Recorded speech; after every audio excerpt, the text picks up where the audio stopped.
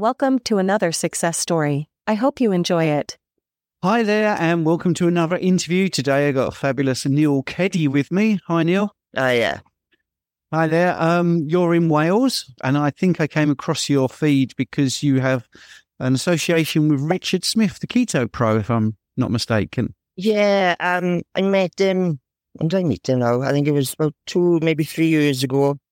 And I think he was looking to promote himself and get into more gyms and things like that. So he came to my gym and asked if he was interested. He was looking for someone who was into strength sports, that he could kind of prove that you don't need to be high carbs to be strong. And so I was yeah, because at the time I was 105 kilos, I think I was. And it was just after COVID, and I was just yeah, I could lose quite a bit of weight. And he worked with me for a bit, and he sponsored some of my competitions that I run with the disability comps and a few others with Iowa. And yeah, we worked with each other. He showed me the benefits of keto, and I think he was more keto at the time. I think he's gone a bit more towards like yourself. And yeah, it worked really well. It worked really well with him, and I lost. What did I lose? I think I was about 25 kilos in about 3 months I lost with him. And during that time, I was competing in a powerlifting comp. So I qualified for the Brits. And then a week after that, I'd done a strongman comp, which I didn't place very well, but I still did what I expected to do for myself. So I didn't underperform. It was just everyone done better than me. But yeah, I'd done all that whilst I was doing keto. And one of the main things I think I found whilst I was doing it was my recovery rate more than anything. It wasn't so much I was getting stronger or anything like that. It was more of just the recovery side of it. If I'd done a heavy set on a bar, say I'd done a deadlift, I'd find that I didn't have to sit down and rest for so long. And I found that for the times I sat down, my heart rate went a lot lower, quicker, and which meant then my workouts became shorter and my recovery became a lot quicker. Even when you get DOMS the following day, I wasn't really getting that. So I was oh, this is different. Normally I'm just, I'm drinking my bottles of Lucozade or my pre-workout, and, I could be sitting down for 5-10 minutes before I go and do another set because it's a heavy set. But now all of a sudden, it's I'm not eating hardly any carbs. I'm only having his electrolytes that I was using at the time. And it was just oh, this is different. And yeah, I found that because the recovery was getting a lot better, I could train a lot more. So as the weight was coming off, I was still not necessarily maintaining my strength, because obviously you lose a lot of body weight. Your strength is going to change slightly, but it didn't drop as much as I thought it would, because, you lose 25 kilos.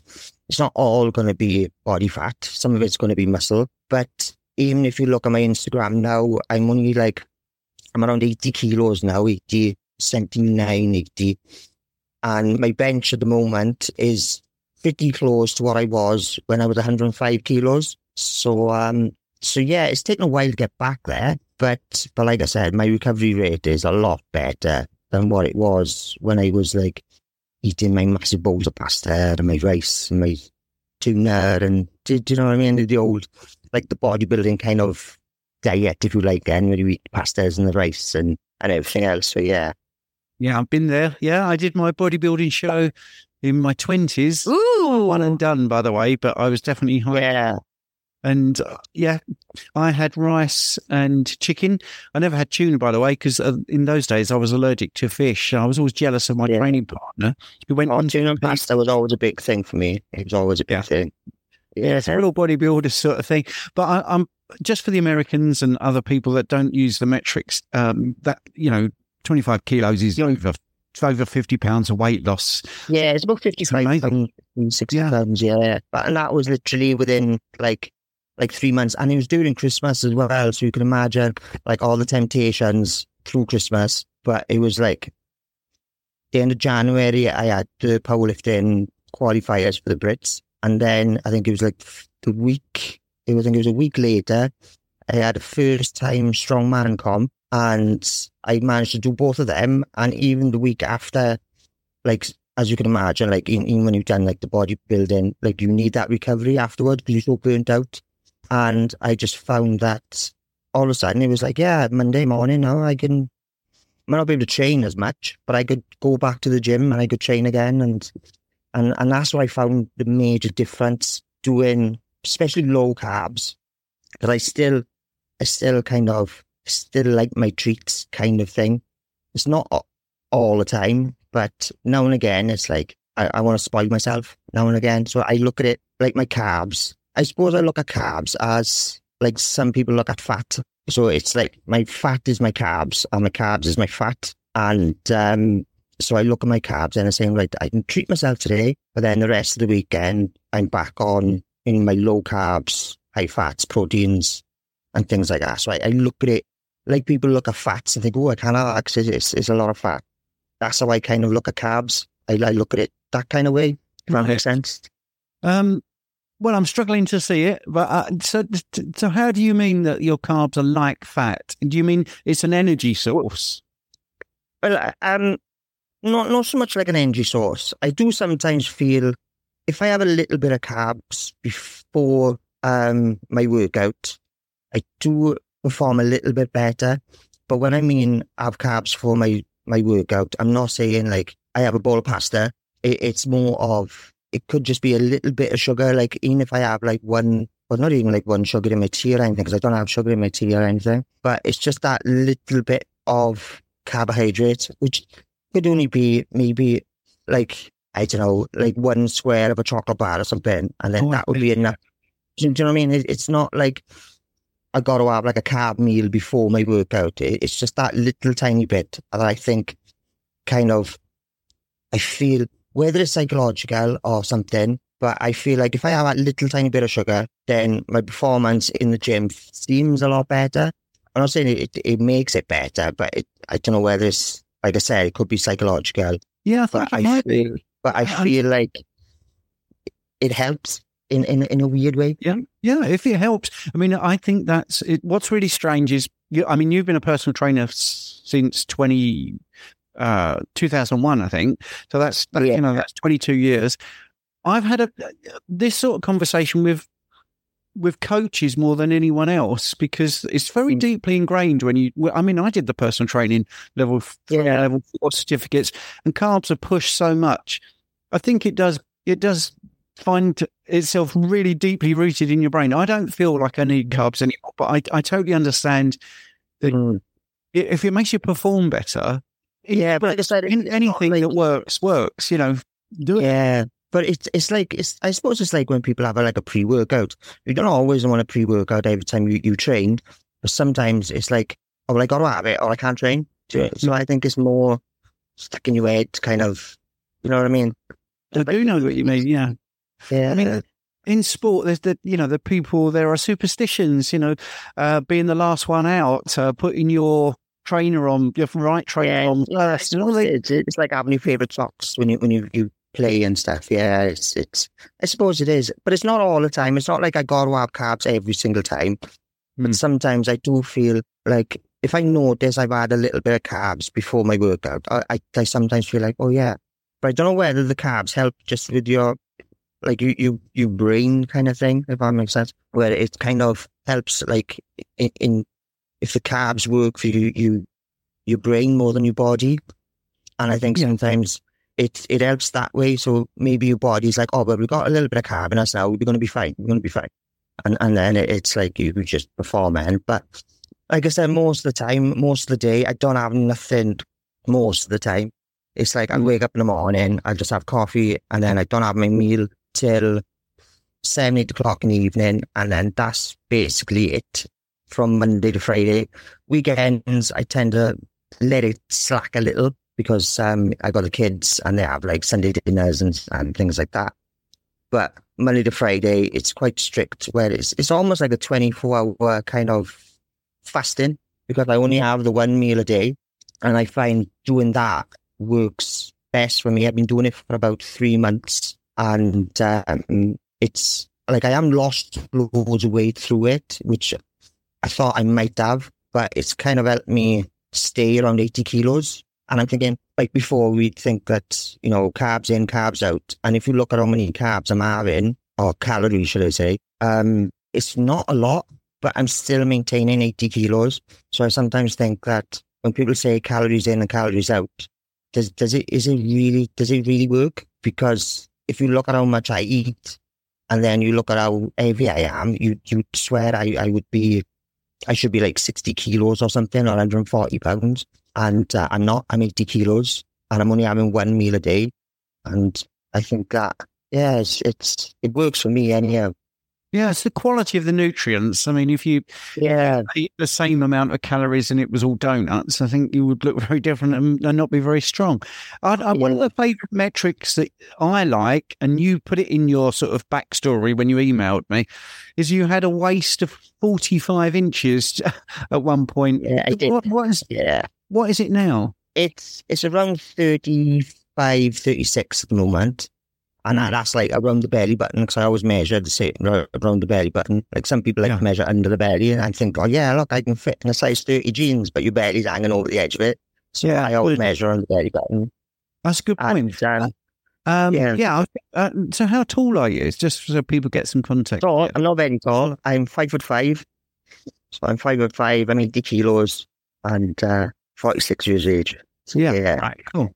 So you started off quite slim.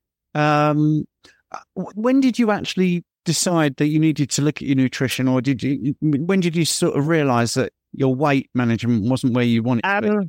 I was always like when I played rugby and everything, I was always only about 9.5 stone. I was only like 140 pounds, something like that. And I stayed that till I was about, I think, 25. And then I got, I think from about 25, I think your body just changes. And then all of a sudden, then I started piling on the weight. And then I think over 10 years, you don't know what to say. When you put on like a pound, you don't know what to say. You put on a stone, you think, oh yeah, it's only a stone, it's this and the other. And then it wasn't until I was in my 30s that all of a sudden I just wanted to be, because I was doing strength training, I just thought bigger was better. So I thought that I just get as big as I can, I eat as much as I could. And I wasn't worried about, if I got a big belly, it doesn't matter. As long as I was lifting more on the bar, I was fine.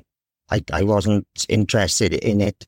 But then what I found then, from about the age of 25 till about, I'd say about 5 years ago, I always had like back problems. And I got diagnosed with slight scoliosis, which I think about 90% of the population got like a slight scoliosis anyhow. It's like a posture type thing. And when I was rugby coaching, if I stood for too long, so if they had like a kids mini tournament, I couldn't stand all the way through the tournament because my back would ache. If I was in like standing in Tesco's in the queue, by the times I get served, my back would ache. And but I was getting stronger at the same time, so I ignored it. And I had that for about, I don't know, I say nearly 20 years. I dealt with it, and it did affect me, like work-wise, that I couldn't do certain things like factory work. I couldn't really work on production lines because of the standing for 8 hours. I couldn't do it. But yeah, I was still getting stronger. So I just kind of brushed it to one side. Then during COVID, I think I went to my biggest because I just ended up, because I wasn't training, and I think I was living mostly on like bottles of Lucozade and simple meals and things. And I got bigger and bigger and bigger. And then I thought, it's getting to the point now where even putting my shoelaces, to tie my shoelaces up, I could feel the high blood pressure in my head. So, and I just thought, maybe I need to start doing it and slim down a little.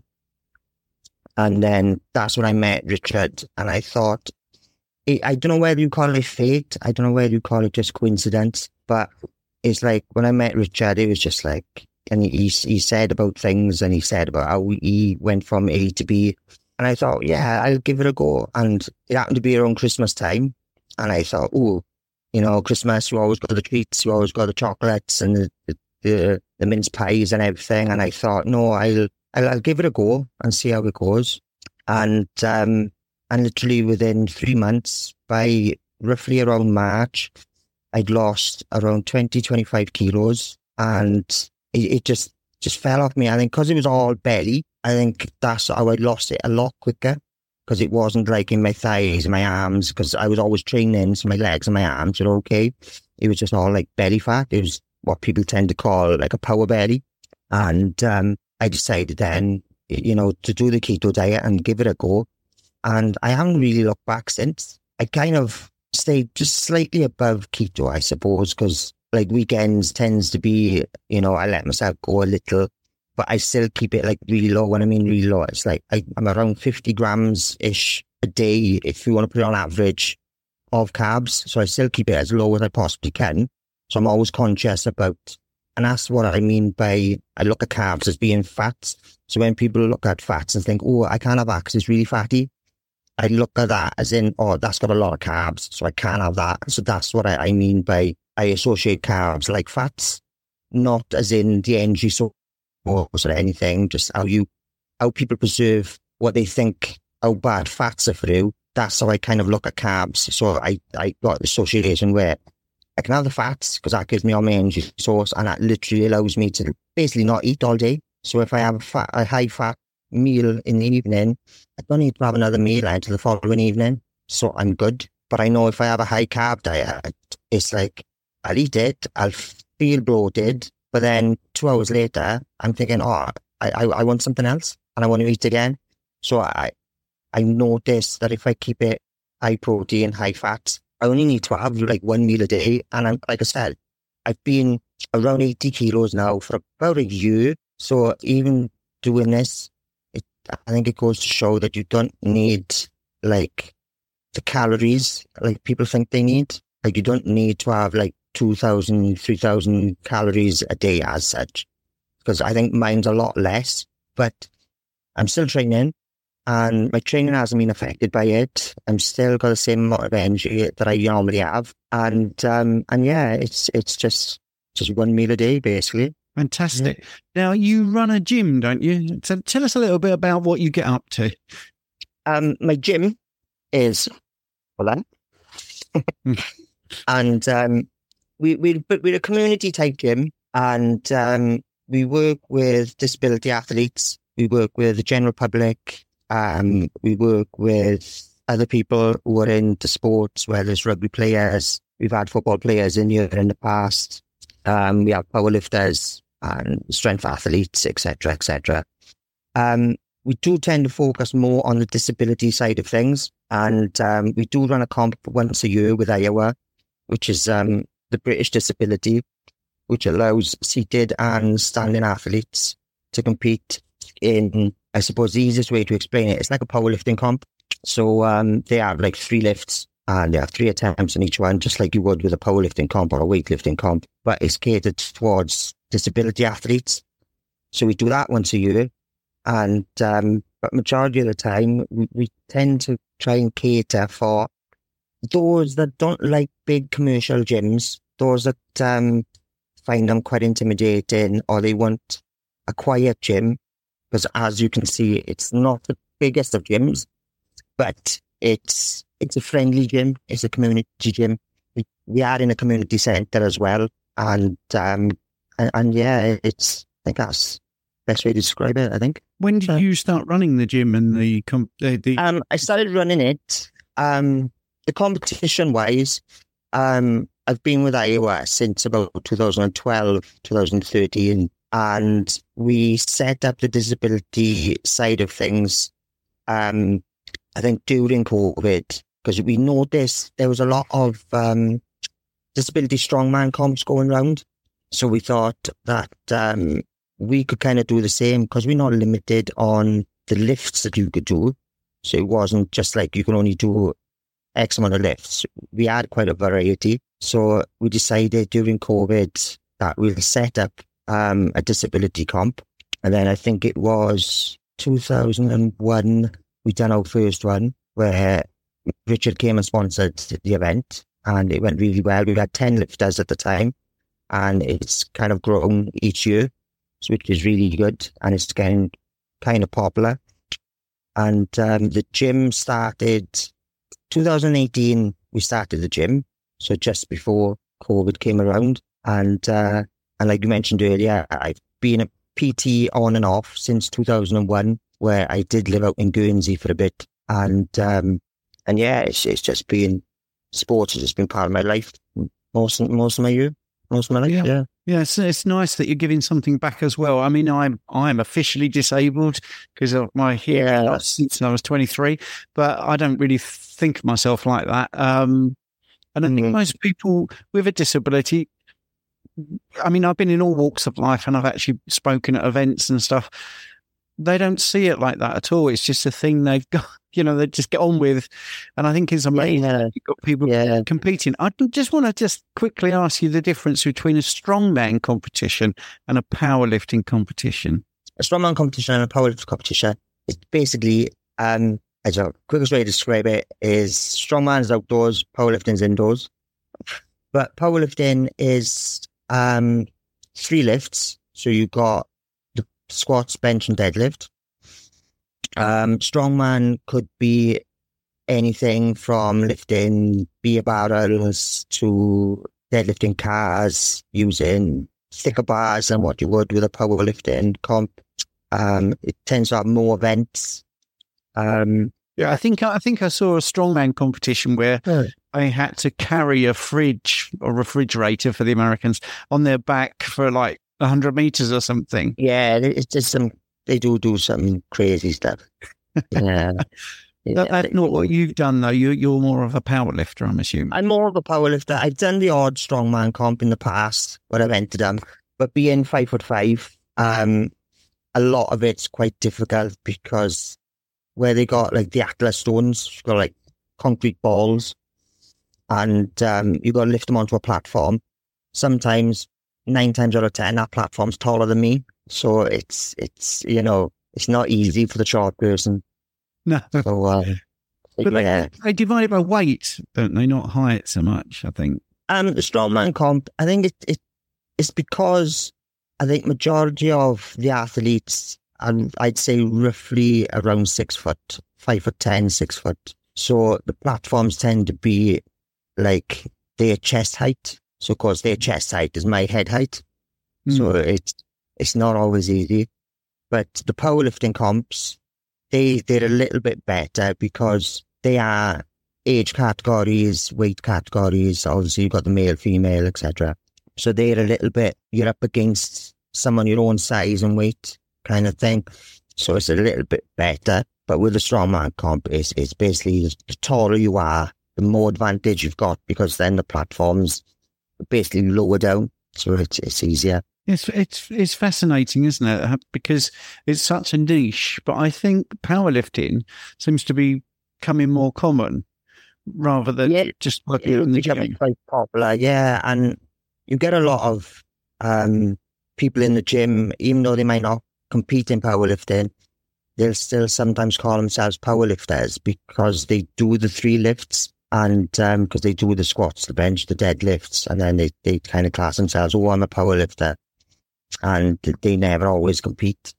But it's getting very popular. Like I went to the British, I think not last year, was it last year or the year before? And there was it lasted a week. And even just for my category, which was the raw, men's raw, and I think it was between 82 kilos and above. So you had 82 and a half, 90, 110 class, and then it went all the way up to like 140 plus categories.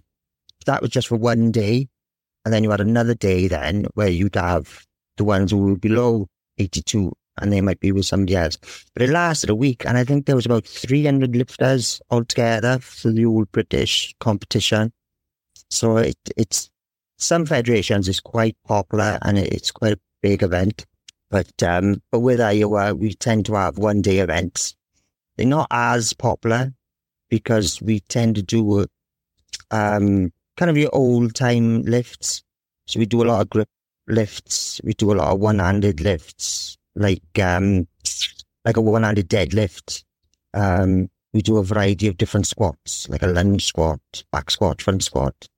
We also do the Olympic lifts, but we also use like a 2-inch bar, which some people know it as an axle bar. And we'll do hack lifts, straddle deadlifts, Zercher lifts, and lots of other type of lifts. So the Iowa comps, it's kind of, think of the old time circus ones where you see the barbell and you've got like the balls on the end. And think of those and some of the weird lifts that they would do in the gold, like black and white photos, and take some of the lifts that we kind of do. So yeah, it's good. It's good. Yeah. And I think it's fascinating that you've been so honest about you had a dip in strength, but now at 46, you feel like your strength is coming back, even though you're lighter, and that your recovery is better. So you're sorry. Yeah, my recovery is a lot better. I think the only thing that's stopping me at the moment getting fully back to where I was is I just got a slight knee injury, which I'm waiting for results to come through. So my squats and my leg training isn't, well, it's pretty non-existent at the moment. But if you judge it on my upper body, then when I done, I think the best I've ever done overhead kind of press is about 80 kilos. And I think last week or this week, I did 75 for one. And my bench, the best I've done with a bench is 135 kilos. And I'm around 115, 120 at the moment. So considering I've lost like 25 kilos in body weight, the strength is still starting to come back up. I'm not worrying so much about I need to be bigger to be stronger kind of thing. Yeah, it's good. It's good. Yeah. Do you ever do pull-ups, just out of interest? Pull-ups? I never used to do pull-ups. I did them when I was a kid. I was like a little monkey when I was a kid. But for a while, I couldn't do it because it would like hurt my shoulders. And I think because of my body weight as well, it was quite hard. But lately, I can do pull-ups. It's only about 8 pull-ups. But I find now that I'm a lot lighter, it's a lot easier because I'm not lifting as much weight. So it's, but yeah. Yeah, 95% of men that go to the gym, 95% can't do 10 pull-ups. So I'm giving you a little target there if you want to do 10 pull-ups at some point. Drop a video that you do it. Because that's one of my things that I like. If people can't do pull-ups, to do a dead hang. I think that's really good for strength, grip strength and all over. Yeah. Your kinetic chain, I think, is improved by just dead hanging. So that, Neil, that's fantastic. That's really good. Hopefully you'll be able to send me some stuff about your gym and some pictures of you competing. You did win one event, didn't you? I know this was before you were low carb or keto, but you keeping your light under the bushel. Didn't you win something at AWPC or something? I have won the Europeans. I won the Europeans about 2-3 years ago. That was when I was at my biggest and my strongest. And I came second in the Brits, which was my last powerlifting comp, which was, I think it was about a year ago. And then that's when my knee kind of said enough's enough and I had to step away from it. I got various world records with Iowa, from finger lifts to squats, a Steinborn lift, and the list kind of goes on. I think I've had about 12 or 14 Iowa world records. Whether they still stand in, I'm not sure, because that's over a span of about 10 years. So 1 or 2 may have been broken by other people. But I've had, I think in total, about 12 world records with Iowa. I've had the Europeans with ABPU, and I came second as well in the Brits with the ABPU. So, yeah. Yeah. Well, thanks for your time, and thanks for giving your time to the disability athletes as well. I think that's good. It is really good. Yeah, I go to a commercial gym and I feel they're a nice bunch there, but they don't really do much for the community or really get anything back. I don't see anyone ever walking around the gym giving tips or advice or motivation. No, it's sometimes hard with commercial gyms, I think, because they're so busy and it's money orientated. I think sometimes it's harder for commercial gyms. Not that they don't want to be helpful or anything, but I think sometimes it's just just the nature of the gym, where it's kind of more money orientated. And with us, because it's smaller and it's a community gym, everyone kind of helps everyone. So you're never like far away from someone to ask for advice and things. And I'm normally sat by here anyhow. So I'm always here on hand if anyone needs tips and advice and stuff. So yeah, it's a lot better as a community gym. You get a lot more support. So, yeah. I mean, I get a lot of people sign up for, I do an online training program. I've got one on my app, which is only £2.99 a month. And it's got videos and training programs and all that sort of stuff. And they're quite happy with that. I think because of the videos, you still get a little personal touch. But it's been really nice to talk to you. And like I say, if you've got any promotional material or nice pictures of your gym or something, we'll push that onto the video as well for people. And if anyone wants to contact you, is it all right if I put your email address in the description? Yeah, you put my email address and things on there. I'm also on like Instagram, Facebook, all that kind of stuff. So if they ever want to search me up, they can search the gym, which is Ked's Gym, or they can just type my name in. I think my name's quite rare. So you can find me on like YouTube, Instagram, Facebook, etc., etc. Great stuff. So, yeah, and it's nice that I've met you through Richard, because it was great that he sponsored that event. So, yeah. Yeah, it was. And it was really good. He was the first disability comp as well. And he came down and gave a lot of sponsor. Funny enough, I got to go and see him now in an hour's time, because he's only literally 10, 15 minutes up the road from me. So yeah, we're going to see him now and we'll finish pretty good. So, yeah. Send him my regards. Right. I will. Thank you for doing this. Oh, no problem. No problems. Thank you so much for listening to my podcast. I hope you enjoyed it. Your support means the absolute world to me. And if you're enjoying this show, I've got a small favour to ask you. I'd be incredibly grateful if you would consider becoming a supporter and make a small monthly donation. Your contribution will really help to improve the show. I'll be able to improve the software, maybe put a few more episodes out, and do many things that I'm hoping to do in the future. Do them a lot quicker. So, it's a small monthly contribution. You can cancel at any time, and the link is in the show notes. Thanks very much for listening.